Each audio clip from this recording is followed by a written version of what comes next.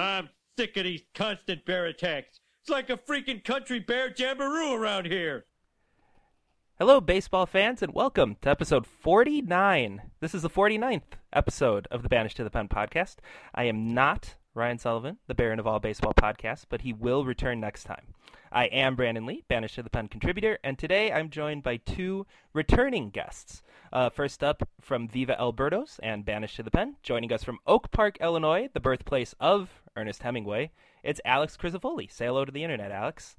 Hey, everybody. And also joining us today from Lafayette, Indiana, the birthplace of Axl Rose, a contributor to Red Reporter and Banished to the Pen, it's Eric Roseberry. Say hello to the internet, Eric. I'll take Axl Rose over Hemingway all day. Whoa. I mean, okay, sure. Guns N' Roses, they're back. None of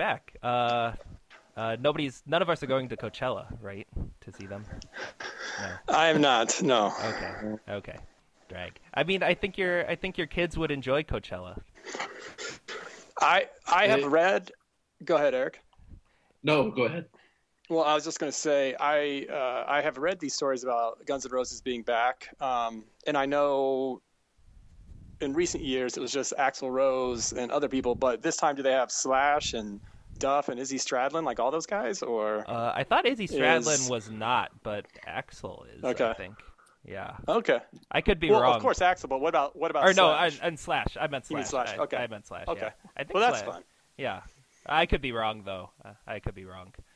So don't quote me on that internet. Don't quote me on that internet. But thanks guys for joining us today on Banished to the Pen, and I wanna start it off by doing a little flashback, because a year ago the three of us recorded a podcast. We convened upon a sacred spot in Chicago. It was we recorded the podcast from the McDonald's across the street from Wrigley Field, in the parking lot. We sat in my car, and we recorded the podcast. It was an incredible experience. But sad to report that the McDonald's across the street from Wrigley Field is no longer with us. It has been demolished in favor of Wrigley Field renovations. Typical Cubs move. I mean, look, okay, so it's gone, right? It's gone, and it's kind of a sad moment, you know. That was like growing up and me going to Cubs games. It was like that's where I would go after games, after I had gotten autographs. Before the age of cell phones, I would tell my mom, "Hey, Mom, can you meet me at the McDonald's like an hour and a half after the game? After I get, Eric Young's autograph or something, I would go over to McDonald's and chill and hang out and eat McNuggets or something. And it's sad. I'm sad to see it go. I shouldn't have that much attachment to one location of a multinational corporation, but there it is. Well, I am sorry for your loss. I've been to that McDonald's a few times as well, and it was nicely located. And that's about all we can say for it. It was nice product, yeah. It was nicely located. That is a shame. I'll have good memories of that place from our podcast last year. I spent 2 hours in the parking lot once, and that's it. So it's a shame. But it was a great 2 hours, wasn't it, Eric? It was magical. Yeah, it was magical. It was indeed magical. Okay, so moment of silence for our departed McDonald's. Okay, thank you. To get it started, guys, what the thing that I spent most of my my internet time consuming yesterday was actual Cubs at Cubs spring training. For those of you who missed it, Joe Madden arranged for two actual Bear Cubs to visit the Chicago Cubs at spring training, and players, reporters, coaches took some time to play with the Bears, with the Cubs on the field, and it was magical. It's all over. It's all over Twitter. It's all over Instagram. Brandon, it's the cutest thing you'll see all day, and Bra- I just love it. I just love it, and I wanna hear what you guys think about it. I just want to say something real quick about Joe Madden. I hate this guy. You guys still there? Yeah, I'm Okay, still here. okay. I didn't drop you because of that. I also just heard silence. I am so tired of this guy. I've never wanted a team to lose more than I do this version of the Cubs, and unfortunately, honestly, you've never had to worry about that with the Cubs before. Well, that's not entirely true. It. That's not entirely true. And I was about to say the unfortunate thing is, I want them to lose so badly, and that's coinciding with a team that is not going to lose. So it's. I'll also say, if Joe Madden was the manager of the Cardinals, I would probably think this is the coolest thing. But he's not. He's manager of the Cubs, and it's enough. We've had enough. Who is we? Who is we? The inevitable article of Cubs get off to a slow start. Should they have had mime? Should Chris Bryant have been pretending to be a college student? Should the Bear Cubs have been there? Huey Lewis is there today. Why are the Cubs a 500 team? Are they too distracted? I'll write that hot take. That's coming. I really wish Mariotti was still in town. Oh, well, you know what? He just got fired. He just got fired from San Francisco Inquirer. Perfect. So he needs to go back where he belongs. He's available. Yeah, to pardon the or to around the horn, maybe. I was gonna say the Sun Times, where he can fire off these blistering attacks on the Cubs. But that trash newspaper. Okay, yeah, sure. No, I'm kidding. Sometimes is okay. Sometimes. I would actually say if the Cubs get off to a slow start or are 500 or something, I would look to Joe Madden to double down. Like I would More say, pajama parties. Yeah, exactly. Off day, he takes everybody up to Great America, just rents out the whole park and says, "Hey, everybody, go ride roller coasters," or goes for takes them all to the beach or something like that. Joe Madden will double down on a slow start, and in turn make both of you hate him even more. I'm sure if he was the Reds manager, I would love it. Let me ask a serious question. If they do get off to a slow start, and I mean, I'm not talking 10 games. I'm talking, say, over the course of 80 games, they win like 42 games. Is that a legitimate thing to talk about? What on earth are they doing with all this stuff? Is that a legitimate thing? I'm gonna go with no. Okay. Yeah, I'm gonna go with no because, like, Madden has always been, kind of this wacky guy, right? But to this level, it may have just been nobody cared what Tampa Bay was doing. Yeah, so yeah. And again, I'm with you, Brandon. I don't think it matters. It's not going to be what makes them a really great team or not a great team. And every bad thing I say about Madden is just because I'm petty. But yeah, but I'm saying if they do get off to a slow start or they really woefully underperform, and someone does write that column after you're gonna retweet it. Well, I'll probably retweet it, and I also won't completely hate the column. I'll disagree with it.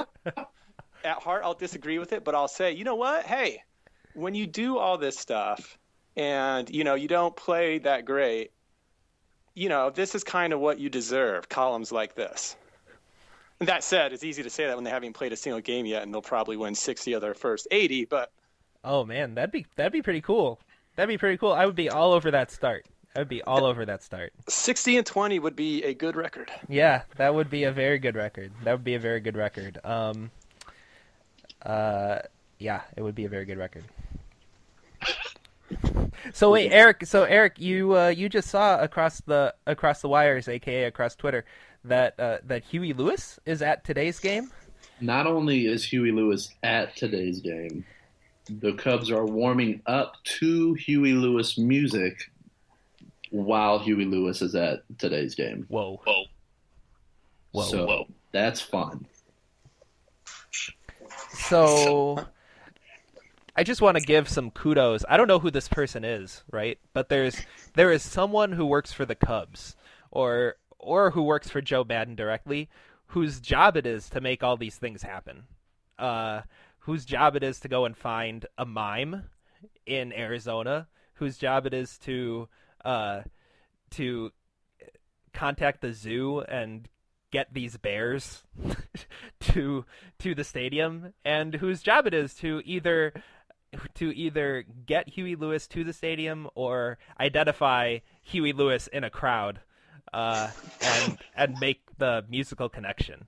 I just want to give that person some props, whoever they are, because they're the real MVP of spring training.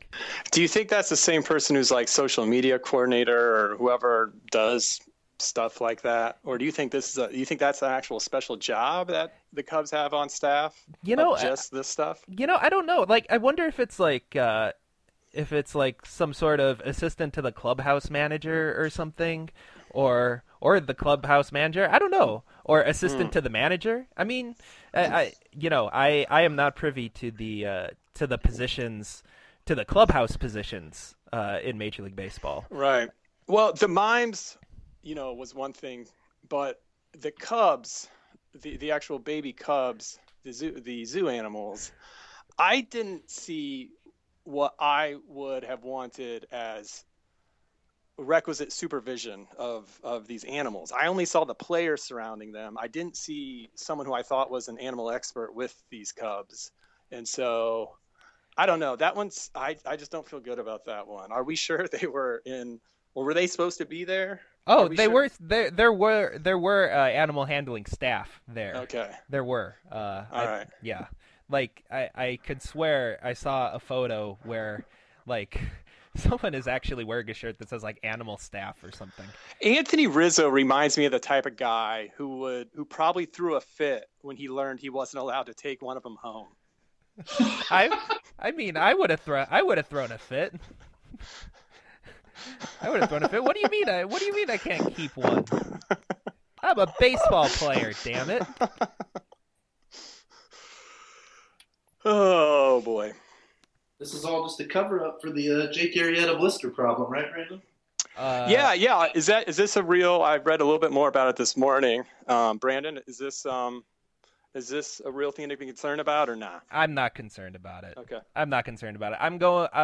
I'll be at opening night in Anaheim, and I fully expect Jake Arrieta. Really? To That's great. Yeah, and I fully expect Jake Arrieta to be pitching. Yeah.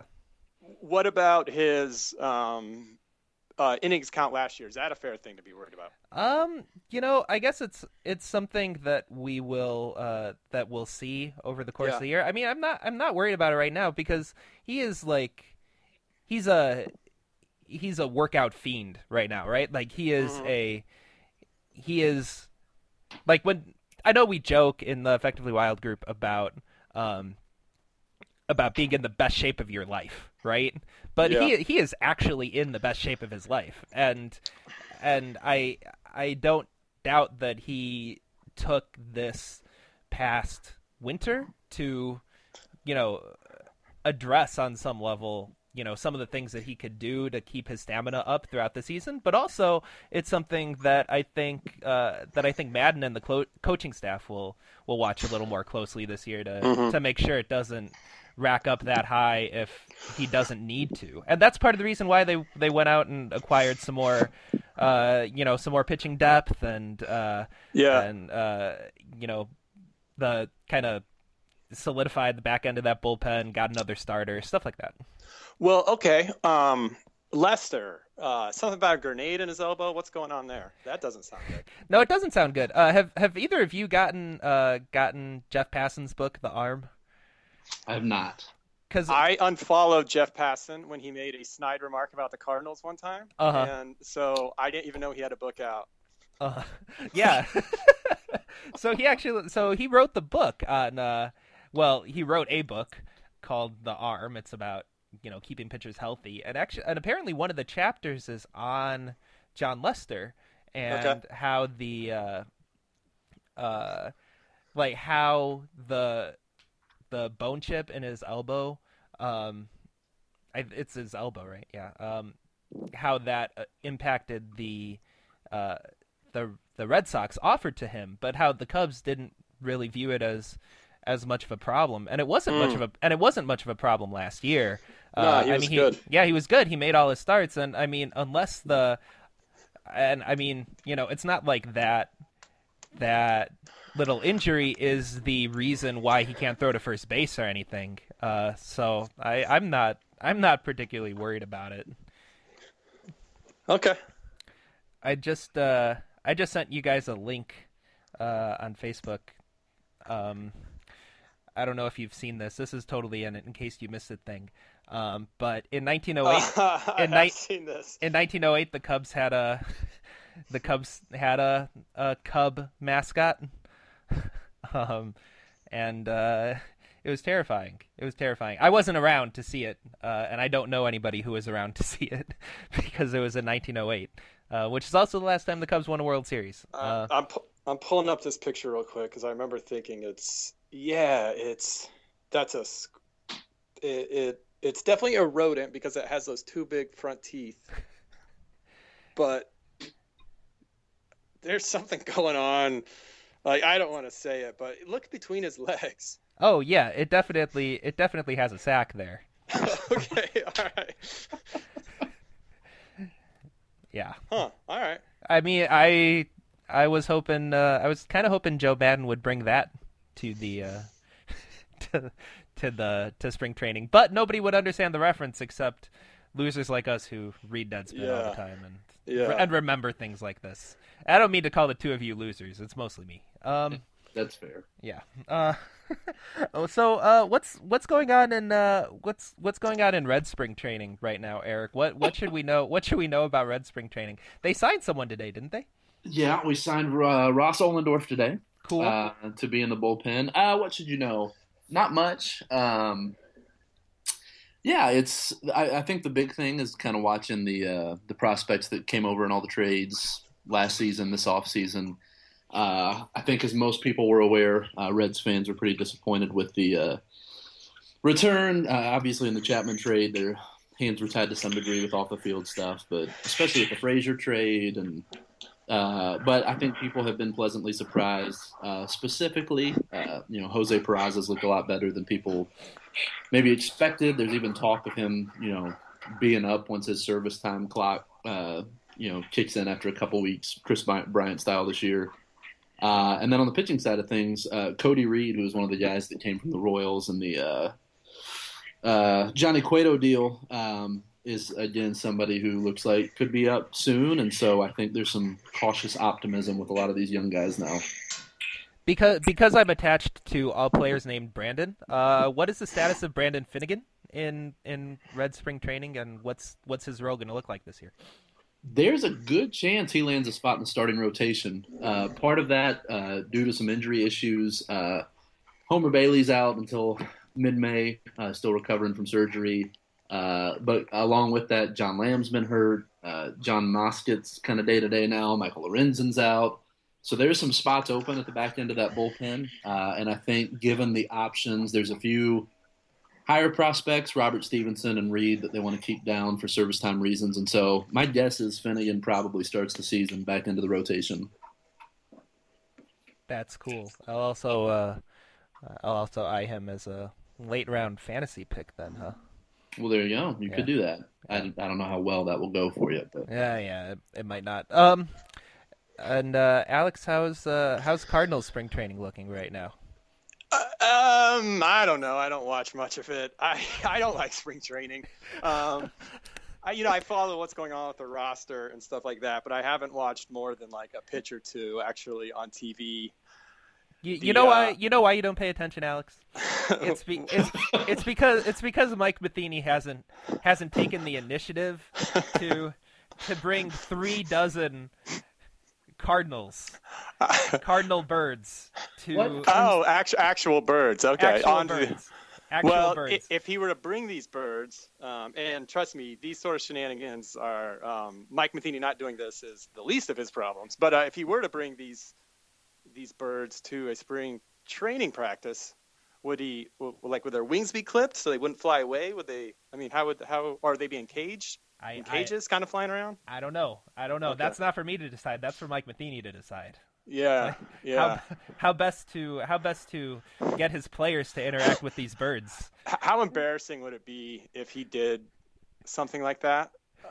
Only because it would be so clear that he'd be like that your friend's dad that you knew who was always like just trying to be cool because he saw like what his son was. It would be so clear that he was just doing it to be cool because he read that's what Joe Madden does. But I we don't have to worry about that. He's the last person who's going to be doing stuff like that.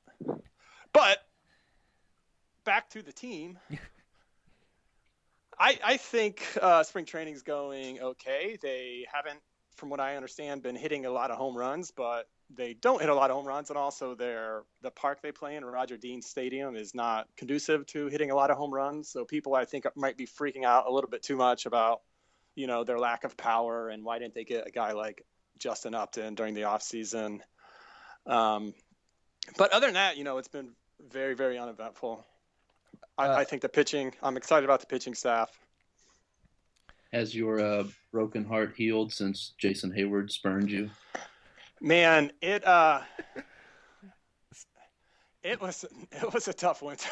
So wait, so this is Alex. This is your first Is this your first baseball podcast since Eric trolled you that time? It is. Yeah, that was days before it actually happened, which gives that whole episode even more sinister feel to it, I think. The no. It was just so bad.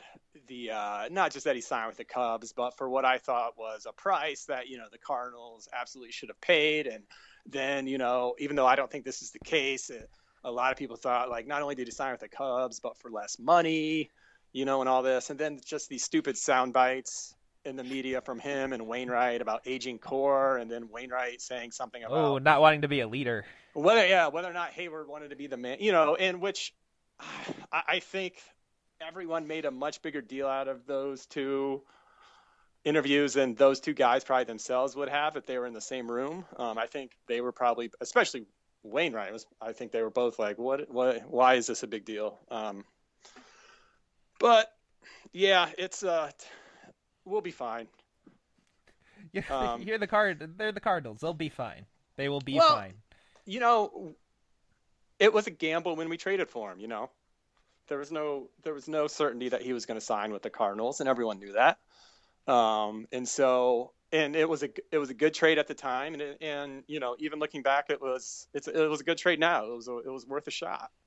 And they took a gamble and lost. That happens. So move on. I'm over it. But Yadier Molina will be ready for opening day. Yadier Molina will be ready for opening day. That was up in the air for a while, but it sounds like he will be playing opening day. Whether or not he should be, I don't know.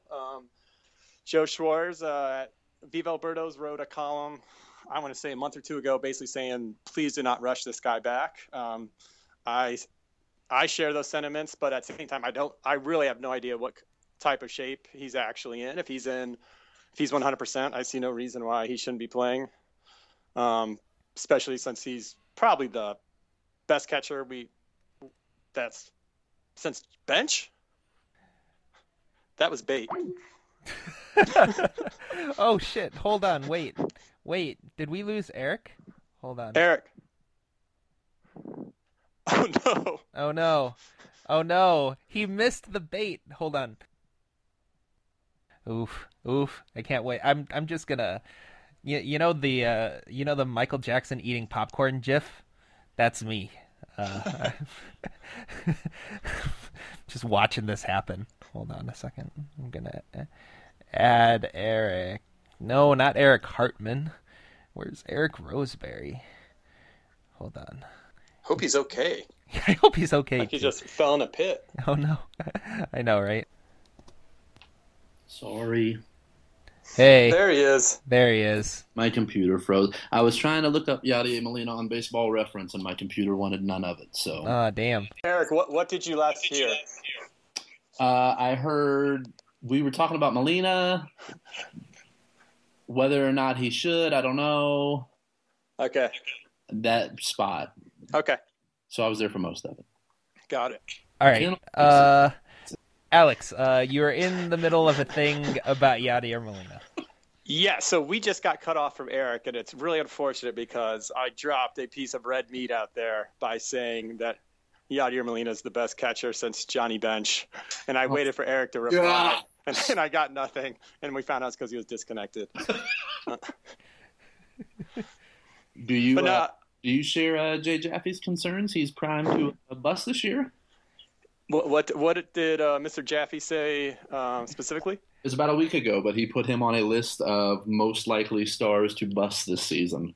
What does that mean, bust? Like, I'm scared to open the internet now, so I don't know. All right, but did he mean like he will get hurt and will just be completely finished, or just his play will be so bad that he'll be unrecognizable to what he was before? Yeah, has the downhill trajectory started for Yadier? Oh, no question. I still think he's a really good catcher. I will admit that I'm certainly no expert when it comes to understanding a lot of defensive metrics for catchers, but everything I read says he's still one of the best. His hitting is been in decline for the last couple of years, and especially with his second round of surgeries on his left thumb, I don't think that's going to rebound. And that's fine. You know, when he first came up with the Cardinals, we never thought he would be a good hitter in the first place. I believe just like the other catching Molinas. Yeah, exactly. I think in 2006 when he hit that home run against the Mets that basically sent the Cardinals to the World Series, he batted like barely above 200 that year. So, you know, any decent hitting he does is just an added bonus. But no, if what Jaffe's point is that he's done being a good hitter, then very, very tough to argue with that. Here's the summary quote. Though Molina's defense and handling of the pitching staff will be more than enough to justify his presence in the lineup and guide the Cardinals to another postseason appearance, well, we'll see. His days as an offensive threat are probably behind him. Okay. So I think you unfairly characterize that as some vicious burn. But no, he's right. Vicious burn. that's quite a summary paragraph. He's right. There. No, he's right. It's very hard to argue with that. But you know, I did get my 2 cents in on the Reds, and I want to ask Eric a question. And I swear this doesn't come from a place of me feeling superior or anything like that. But I can't think of a single time in my lifetime where I went into the season knowing the Cardinals had no chance. A lot of that is because, you know, there were probably times in the late 80s or early 90s when that was the case, but I just wasn't, you know, with it enough to understand that. Even in like 99 when they weren't very good, you knew before the season started, you thought there was a chance, you know, that they could be good. It wasn't obvious. What's it like going into this season knowing, how do you handle that? It's weird. It's because they're not as, like, if you look at the lineup, they're not as bad as people think. And part of that's like, it's going to be hard with the middle of the year. Joey Votto. If Mesoraco comes back, Phillips, Bruce, all those guys are still around. So I know we were talking beforehand. I mean, Joe Sheehan's basically said, like, you stick this team in another division and you can kind of squint and maybe see them stealing a playoff spot. But yeah, it's just one of those weird – they're not bad enough to get the draft picks that really get you excited. I mean, this year they've got the number 2 pick, but, you know, after that, they're not going to be Astros bad. They're just in one of the toughest divisions in baseball. And, yeah, I mean, I don't think anyone has any idea that we're going to make any noise really this season or not. It really comes down to the pitching. If we get something out of the rotation, maybe, but otherwise they'll just kind of be in. So what could you tell your fellow Reds fans? Because I understand why you're going to be excited in April, but how do you stay excited in June, assuming their season goes the way we think it's going to go? It has to be watching the young guys. So June, like I said, we got the number 2 pick, so there's something to hopefully dream on. And yeah, there's enough pieces that it's been a while since the Reds have really rolled with some young guys outside of Billy Hamilton, and so. Yeah, it's watching Cody Reed. It's watching, you know, other guys at AAA. When's Jose?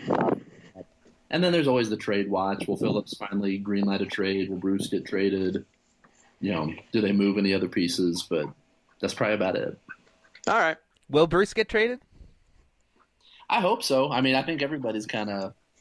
I don't know that his stock. The hope is. I mean, we were nervous when there was rumors he was going to the Blue Jays before the season. Why not give him a few months, see if he can get his stock up a little bit around the trade deadline? Maybe somebody rolls the dice on him. So I would be surprised if he finishes the season as a Red. Does Votto finish the season as a Red? Oh yeah. It's. I mean, is Votto on the opening day roster in 2017? Is he a lifer? I think he's a lifer, and I listened to when on the Effectively Wild preview when they talked to C. Trent. I mean, he gets the impression he follows the team. Votto really has no interest going anywhere. I mean, the big money part of his deal hasn't even kicked in yet, which is kind of crazy. And so, I mean, it would not surprise me. And Russell Carlton talked about this in the essay in the annual this year that, for what he produces and what he's worth, you're not going to get full value back for him. Yeah. And, I mean, he's the kind of guy, he'll age a little better offensively with the walks and stuff. So my guess is he's there. The one option he threw out was maybe when Toronto clears some of these contracts if he wants to go back to Canada, but there's not like a clear fit for that guy.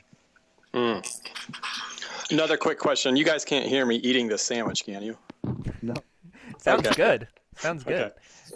Okay. Carry on. Guessing game time. Where does Joey Votto rank all-time Cincinnati Reds Baseball Reference WAR? At this right now? I'm looking at this right now. Where does Joey Votto rank all-time? I'm going to say 13th. Man, I'm going to embarrass myself right now. I'll give him in the top 10. How about 8? Ooh, splitting the difference. Well, no, actually, Alex is a little closer. He's 11th.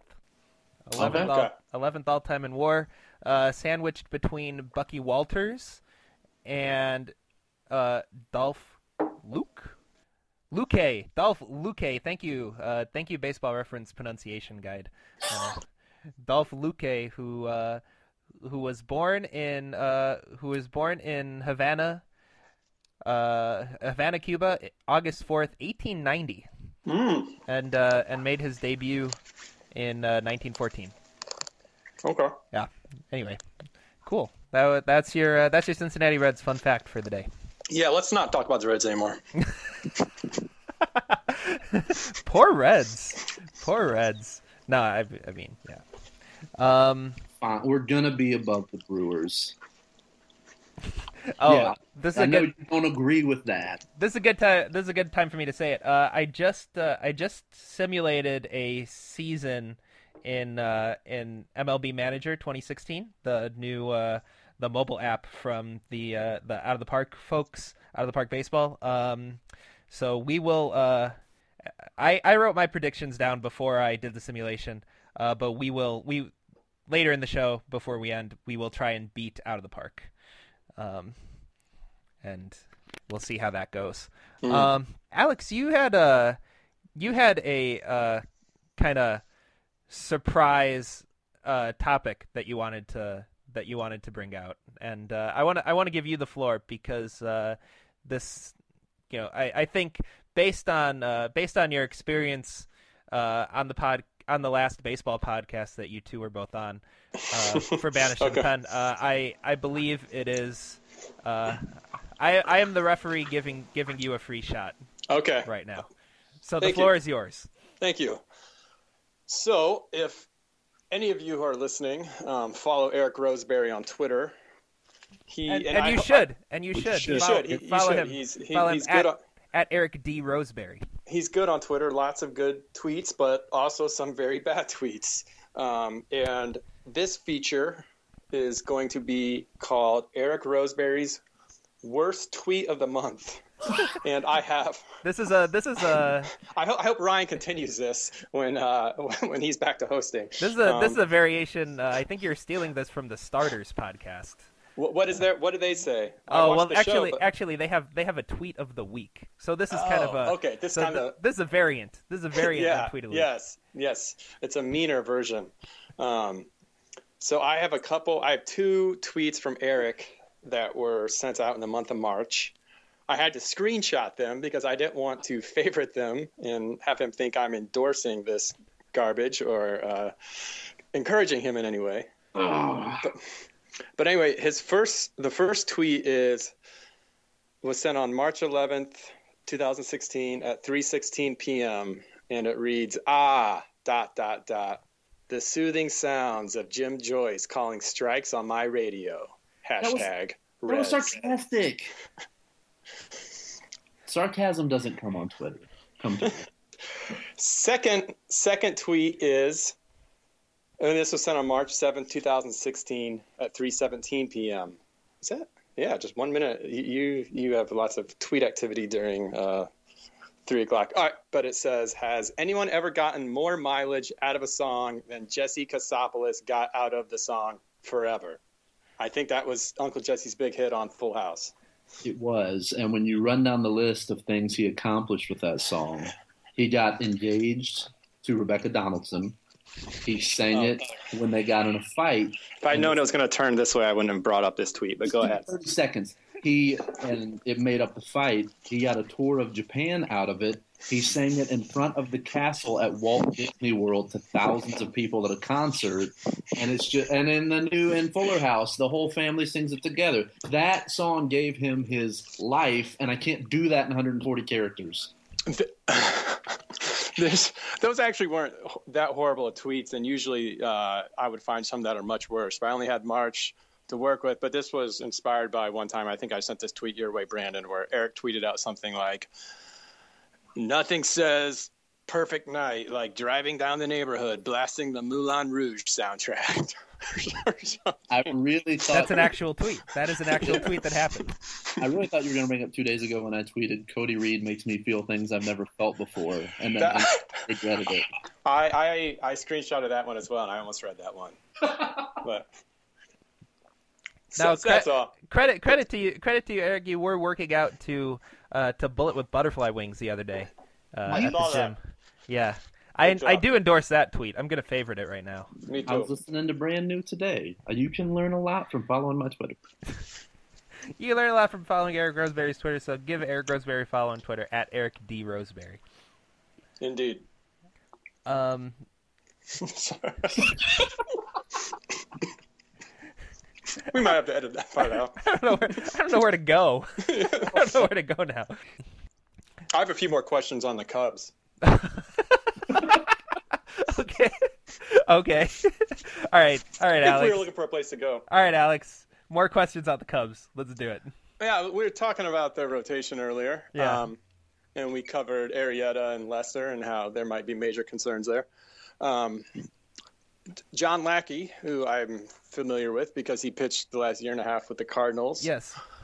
He's an older man. He's, I believe, in his age 37, 38 season. Yes.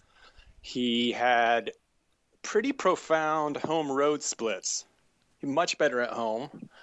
Are you concerned that he might be better pitcher for an environment like Busch Stadium, and when you remove 81 games there, his numbers are going to regress dramatically? I mean, I have a baseline of concern with any 37-year-old pitcher, right? I mean, I'm not. So does that add to the baseline concern? Yeah, I think it does. Looking at it, I just pulled up his baseball reference page. His OPS against was 97 points higher on the road than it was at home. 636 OPS at Busch and 733 OPS on the road. I mean, honestly, though, like, this sounds awful, but like, I feel as though that is something that the Cubs front office would have factored in to their signing. Like, so like they're not like the Cubs modern day front office would not have traded for mid-90s Dante Bichette, right? Because they knew they know that it's so Coors manufactured, right? Right. Like the park factors played into their decision to Right. to make this, and they wouldn't have been blind to it. So I can't say that I'm concerned about it now. That's not to say that it won't be a thing, but I'm not going to be worried about it becoming a thing until it becomes a thing. Your thing is there's no reason not to trust Theo right now. Yeah, is what you're saying. Yeah, I think that's fair. I'm kind of saying That's that. fair. I'm kind of saying Obviously, that. I was being sarcastic when I said there's major concerns with Lester and Arrieta. But Of course. now another John Lackey related question. Are you ready to cheer for a guy like John Lackey? I am. And I can give you pointers in this area. I am most if you certainly need not. Help me, Alex. Help me cheer for John Lackey. So everything that bothered you about John Lackey when he was on other teams, you'll probably like about John Lackey. I honestly think at one point he was pitching, and I turned to my buddy I was watching the game with, and I was like, "This guy's just a bulldog," like something that I would have absolutely hated hearing. When he was on the Red Sox or the Angels. But yeah, I just totally bought into it when he was with the Cardinals. And that is one of the nice things about the Cardinals offseason is I no longer have to cheer for John Lackey. But I think you'll find it's not as hard as you think it'll be. Yeah, I almost feel like it's not unlike when the Bulls drafted Joakim Noah, I think. Because he's a guy who I wasn't, not that I watched a lot of college basketball, but I was not a big fan, right? Like I didn't really want the Bulls to draft him, and then it happened, and I'm like, whatever. I'm gonna be right there with you on this one. Yeah, but I think as soon as I saw him on stage wearing that suit and giving the peace sign, I think that's when my corner with Joakim Noah was turned. And, that's hilarious because that's when I sort of started to hate him more. in my corner with him, I'm also a huge Bulls fan, by the way. It's one of the areas where Brandon and I see eye to eye. But my corner with him turned in the that Celtics. Oh, the Bulls. the Celtics series. Oh, sure. Oh, yeah. Sure. Yeah. That's when I was like, I love this guy. Yeah. Did Lackey's corner for you return after Game 4 of the playoffs last season? No, not really. Okay. I mean, and I was actually at work and got home right after that big inning from the Cubs when he gave up, I think, a 3-run home run? Yeah. So he was already out of the game or about to be out of the game by the time I got home. I was just following on my phone. But, the Cardinals were in a really tough spot. I don't know, he pitched a great game 1. The rest of the pitching staff was just injured or running on fumes. I don't know who else, probably wasn't a good idea to trot him out there that soon, but really, who else were we going to throw out there? I really don't know. It's something I actually think about it, from time to time of like, I'm trying to even remember. So Jaime Garcia pitched game 2, but you'll remember had some weird stomach bug, or that was the story. Right, I was at that game. It was horrible. And then Lance Lynn came in to pitch 1 inning, and of that game, and then he left. And then Michael Wacha pitched game 3 and went less than 5 and he got roughed up. And so, Carlos Martinez was hurt. We really didn't have, I guess we could have given the ball back to Jaime. I mean, no, I'm sorry, not back to Jaime. Like, I really don't know. I guess we could have given the ball to Lance Lynn, or we could have given the ball to like Tyler Lyons or something. But, I think I was kind of buying into this guy's been here before. Let's let him pitch and live or die with him. And we died, and that's fine. That happens. It happens. So I was, who knows? That's one of those things where you don't know what the right answer is till after the game. If he pitches a gem, everyone's going to be like, what a gutsy move. Just like Beckett in game 6 against the Yankees. Right. So, whatever. No. So, John Lackey, trivia question. Oh boy. Okay. His middle name is Darren. How does he spell it? Oh.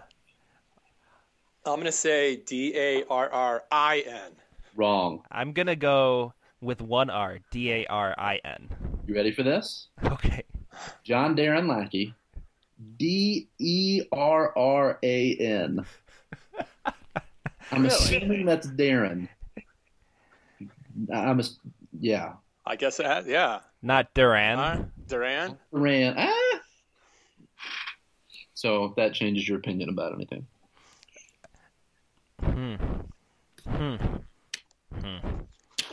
Brandon. It doesn't. But he plays for the Cubs, and that changed my opinion on him entirely. Well, speaking of that, Brandon, you have never seen the Cubs win a World Series. No, I have not. I have never. If they do win a World Series, say they win the World Series this year, okay. How do you see yourself reacting? Oh my goodness, I've thought about this a little bit, but I can't imagine my answer is that interesting. There would be some jumping and some crying and some. Mm-hmm. I would be listening to the radio. I would be listening to the home call, and not to the Fox call. I imagine I would hightail to Wrigleyville. I imagine that's where I would want to be. Maybe. I don't know. That can be a cesspool sometimes. So maybe not. But yeah, I haven't. I don't think I've quite processed yet. You know, like I'm thinking. You know, I've been close enough to a pennant in my lifetime where I've kind of thought about that a little bit, but not to the World Series. But I don't know what were your guys' reactions to your teams winning the World Series in your lifetimes? Well, I was at Game 7 when the Cardinals won in 2011. Oh, so, yeah. It was just with my buddy, you know, having a great time, giving high fives to every stranger I saw on the street, and finally shoehorning ourselves into a bar because they were so crowded and celebrating with everyone.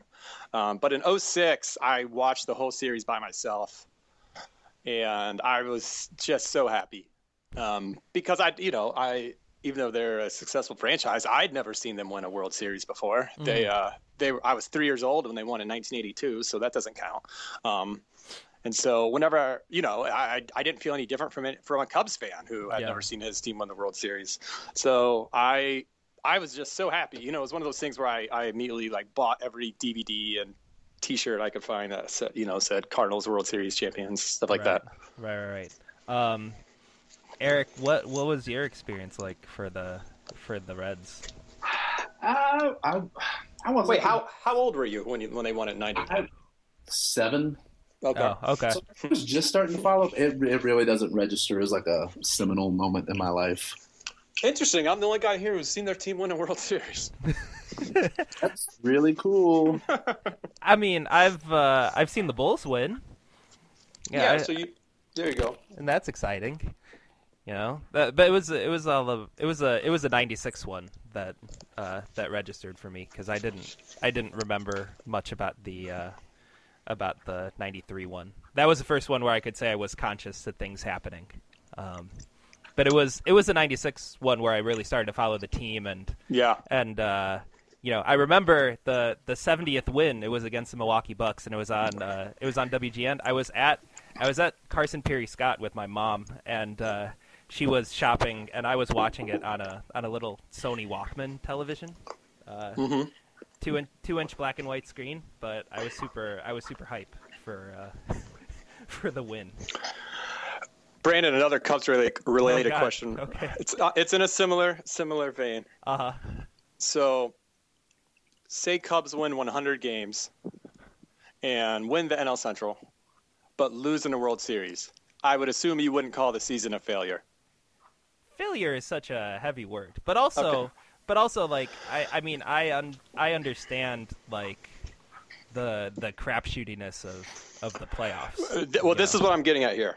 Say they win 100 games, win the NL Central, and lose in the NLCS. Is the season a failure?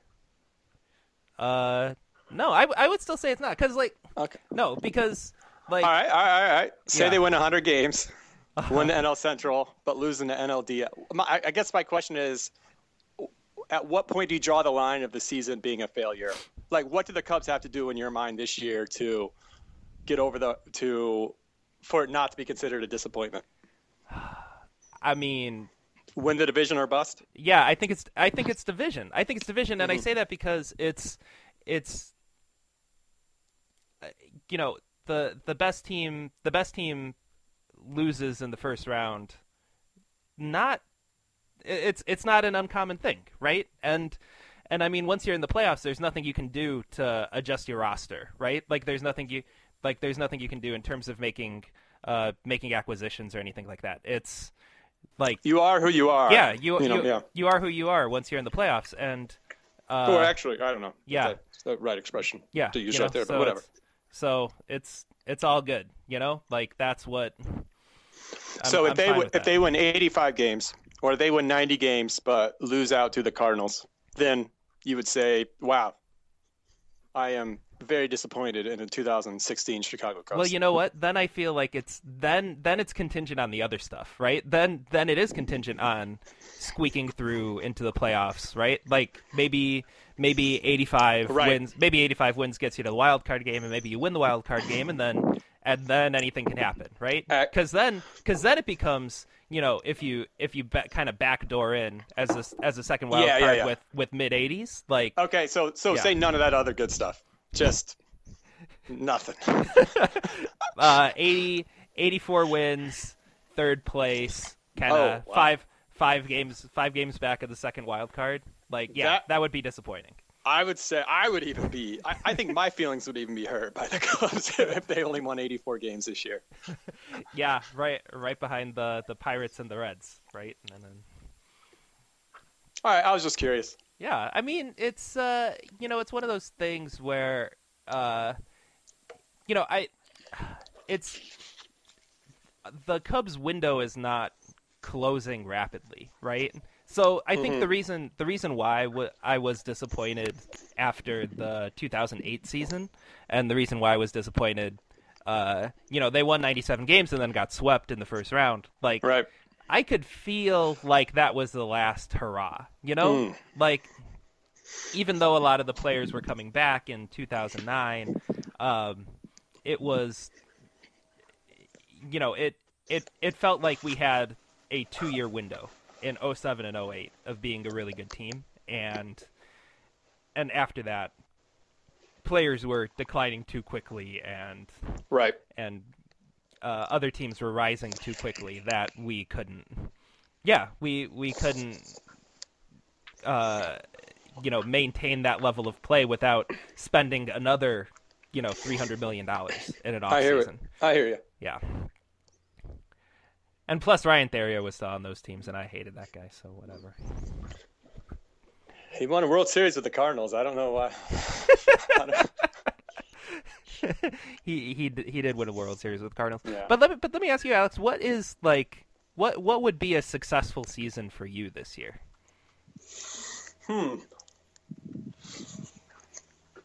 I would say, like you, there's so many variables that go into this.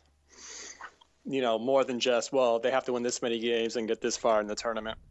The playoffs. I see this Cardinals team. I was telling someone this the other day. I could see them winning anywhere between like 85 and 97 games. That's a big spread. It is, and anything I think less than that would disappoint me, and anything more than that would really, really shock me. Excuse me, but it's a weird, it's a hard thing to predict because there's two really bad teams in the division. Yeah. And so I could see it being similar to last year where the Cardinals could win, 96, 97 games, but in most years aren't really as good as most 96, 90. You know what I mean? Aren't really that good. Not that they were not good, but they're not a 97 win team. Good. Yeah. Because, they have the opportunity to really beat up on the Brewers and Reds. So But to answer your question, I would say, a lot of the projections, like Pacoda, I think have the Cardinals right around 81, 82 wins. I would find that very disappointing. Very, very disappointing, especially since they were, pretty idle this offseason. Like kind of what you were saying about Theo Epstein earlier, I feel the same way about John Mozeliak for the most part. And so I trust him that he is thinking we don't need to make a big splash after we failed to get Hayward. And it was a failure, not getting Hayward. I think they'll even acknowledge that. Mm-hmm. Mm-hmm. And so I think he was like, we're gonna stay put, and we are going to, because I trust what I have in Piscotty and Grichuk. And if what they have in Piscotty and Grichuk turns out to be just what they need, then that's perfect. They will look very smart in this narrative of the Cardinals being this organization that, things always go right, that will kind of continue. But I think if they sputter to 82, 81 wins, I think a lot of people, and myself included, are going to be wondering like, well, hey, I can think of several players who were up for free agency last year who may have helped this team. Mm-hmm. And we all know that was one of the richest free agency crops in a while. Right. So, and on top of all those quotes from the team saying, we're going to spend this year, I think they'll take some deserved heat if they win what they're projected to win. Yeah. And now, when it comes to the playoffs, like you said, it's a completely different animal, and you can win 100 games in regular season, and that's a massive success. Right. And you can't take that away, but you still get disappointed when you don't play well in the playoffs. Yeah. Of course, and and I think that's actually one of the things that. So like Theo's kind of motto for the offseason has been, "We were a third place team last year," right? And that's and honestly, like by the moves, that's kind of how he's approached it, right? Like it's. You're not looking at it like you finished a couple games behind, right? Yeah. And they didn't stay put. They didn't become complacent, even though they won 97 games. Right. Which and that's what scares me about this Cubs team. And I'm certainly not breaking any ground here, but if you look at what they were bad at last year, which was plate discipline, hitting for contact. Well, they improved that pretty well with Hayward and Zobrist. Right. I say this in all seriousness. Like I was trying to think of an NL lineup in the last 20 years that scares me more, and I really can't think of one. An NL lineup in the last 20 years. A National League lineup, yeah. Would you prefer Blue Jays lineup, Cubs lineup? Well, it's so hard to say because you have the DH. Let's say Schwarber's the DH for the Cubs. Okay. So let's say we're playing by DH rules. I like the Cubs. Absolutely. I mean, do you take, the thing is like, it's, I think I'll take the Cubs, but it's really like it's close in 2016, right? I think 2017 and beyond, it's Cubs easy, but But 2016, it's close. Like I'm not like jumping to take the Cubs. I will take the Cubs, but it's not.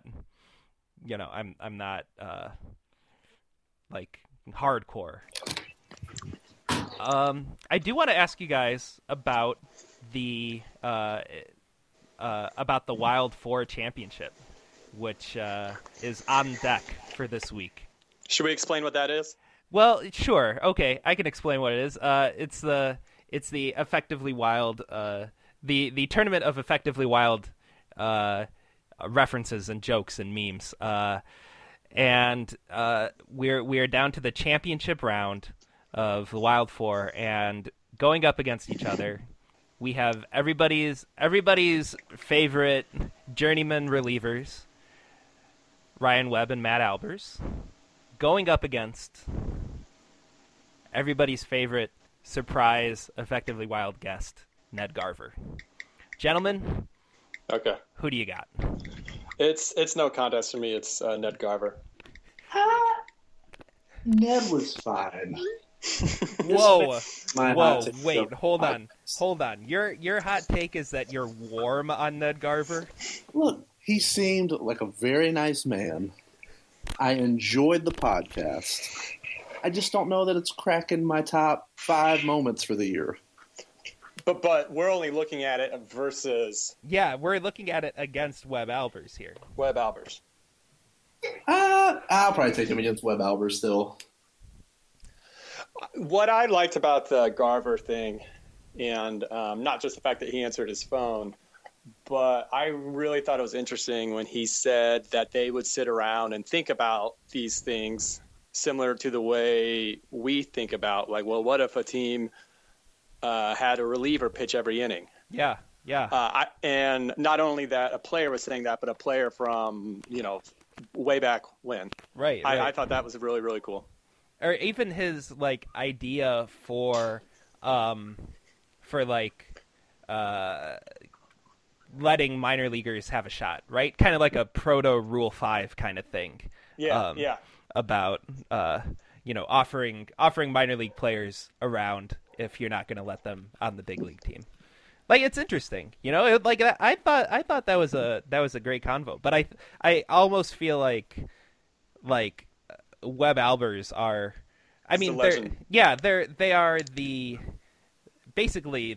they're kind of like the mascots of the show, right? Yeah. It's Ryan Webb and Matt Albers who drive a Honda Fit around the stadium, right, to entertain fans during during podcasts. And it's I think this is their year. I think this is I am voting for Webb and Albers. I'm pulling for them. I hope they are able to finish this one. Well, D-back headlines was always my favorite, but that one's out. D-backs headlines, I liked it. That's harder to say than you would think, but yeah, it definitely had a lifespan, and that lifespan has since expired, which is fine. Unlike baseball movies. Hey, you know what? I was pulling super hard for baseball movies, and it didn't work out, and I'm really sad about it. That's my favorite ongoing Effectively Wild meme. Just for full disclosure, but it wasn't meant to be. And if it wasn't that one, it would have been Burn the Ships. But Burn the Ships lost a real close one. Burn the Ships lost by only a couple of votes in the previous round to Webb Albers. They lost by 7 votes. Burn the Ships lost by 7 votes to Webb Albers. So Eric, you are going with Garver? Yeah, I mean, Webb Albers will kind of always be there, but in terms of this year, I'll probably go Garver. What's your favorite one all time, Eric? I really like When Sam Goes Dark. Yeah. I listen to the Rangers 7th inning clip at least once a month.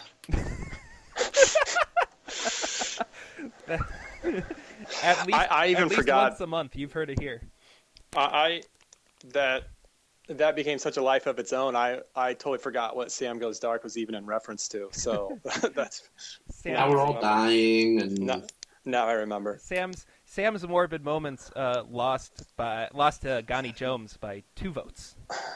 2 votes, which is real close. But ultimately, it doesn't matter if you win because inevitable death is still inevitable. Okay, cool. Got that plugged. That vote will be up this week, so make sure to cast your ballot. Decisions are made by those who show up, and remember to show up for this ever important tournament. Okay, all right, guys. To close it out, what I want to do is see. All right. The MLB Manager 2016 simulation has finished. My what we're going to do here is we're going to predict the finishing order of the National League Central in 2016, and we will try and beat MLB Manager 2016. Wait. Are we saying records or are we just saying the order? We're saying the order. We're saying the order, and then the tiebreaker is number of Cincinnati Reds victories. Okay. Okay. I have mine. My finishing order, which I wrote down before the simulation, is Cubs, Pirates, Cardinals, Brewers, Reds. Ouch. And Reds have 70 wins. I really feel like this is stacked against me in terms of who I have to pick here, but I'm going to say Cardinals, Cubs, Pirates, Reds, Brewers, and the Reds with 69 wins. Nice. All right. That train is never late. I'll Cubs, Pirates, Cardinals, Reds, Brewers, and the Reds with 76 wins. Whoa. Hey, it doesn't. I guess I did just say the Cardinals are going to finish first. So. All right. MLB Manager 2016 has Cubs, Cardinals, Pirates, Reds, Brewers, and the Reds finish with 76 wins. Oh, Eric. So Eric wins. Champion. All right. Well, all right. So I'll also keep a track of these to the end of the season, and we can see who is the closest to the actual outcome. Whether we can beat one simulation of this cell phone app. Any guesses as to who wins the World Series in this simulation? I will say the Cubs win it. I'll go Dodgers. The Detroit Tigers win the World Series in this particular simulation. Is that right? But that's why these simulations are done, hundreds of thousands of times at a time, so as to something about the outliers, such as this. Cardinals do win the wild card in this simulation. The first wild card or the second wild card? First wild card. The wins in order for MLB Manager: 99 for Cubs, 96 for Cardinals, 79 Pirates, 76 Reds, 75 Brewers. The Cubs actually finished the season on an 11-game winning streak to overtake the Cardinals. Okay. The Cardinals, who went 3-7 in their last 10. For what it's worth, I don't know. I guess you can consider this a free ad for MLB Manager 2016. You can download it in the App Store. It's fun. $5, worth it. All right, cool. Well, thanks you guys for taking the time today to talk some baseball. Do we want to say anything, Brian? You want to say anything? What's up? Do we want to make our big announcement? Oh, our big announcement. Eric, what is our big announcement? The big announcement being, if you love the Alex, Brandon, Eric banter, which who doesn't? Who doesn't, really? You will probably be able to hear that weekly on a new NL Central theme podcast that is yet to be named. It's yet to be named. Eric posed the question on Twitter today, so you can check that out. If I recall correctly, this is also how Effectively Wild was named. It was crowdsourced by Ben way back when it started. And banished to the pen in some sorts. Yeah, that's right. That was crowdsourced as well. Crowdsourced. Yeah. We can't give you anything if you come up with the winning name. I don't think. But we will look upon you kindly. You'll be like the guy who designed the Bulls logo. Oh, right. And they just can say they did it. Right. They could just say they did it. All right, awesome. That's a wrap for today. Let me send it over to you, Alex. Where can we find you on the internet, and what do you have coming up? I write at Viva Alberto's, which is the Cardinals SB Nation site, and that's about it. I try to contribute to Banish the Pen when I have time, and you can find me on Twitter at AlexCard79, and that's about it. Awesome. And you know what? Much love and good vibes to the True Blood family as well. Oh, for real. Big ups to Emerson Trueblood. Get better soon. Sending all my good vibes towards the True Bloods right now. Amen. Yeah. Eric, same questions to you. Where can we find you on the internet, and what do you have coming up? Yeah, this season I'll be writing about the Reds over at Red Reporter. Had a scintillating Jake Cave profile last week that you'll definitely want to check out. I read it. It's good. And, we're finishing up player profiles for this year. Just getting ready for the probably disappointing season ahead of us. So lots to come. Awesome. And my name is Brandon Lee. You can find me on Twitter at BleeInternets, BLEE Internets, and I'm in the Effectively Wild Facebook group, Banish to the Pen Facebook group, and I'm on Banish to the Pen. I have the Cubs preview coming up this week. I have a Rays preview that is in progress, and you could also catch my Astros preview from last week. And that's gonna do it for us. Have a wonderful final week of spring training, and the next time... Thank God. Yeah, thank God, because a week from today, there will be baseball. And it will count. And it will be good. That is all. Have a great week. Talk to you next time, and remember, be nice to your fellow listeners. Now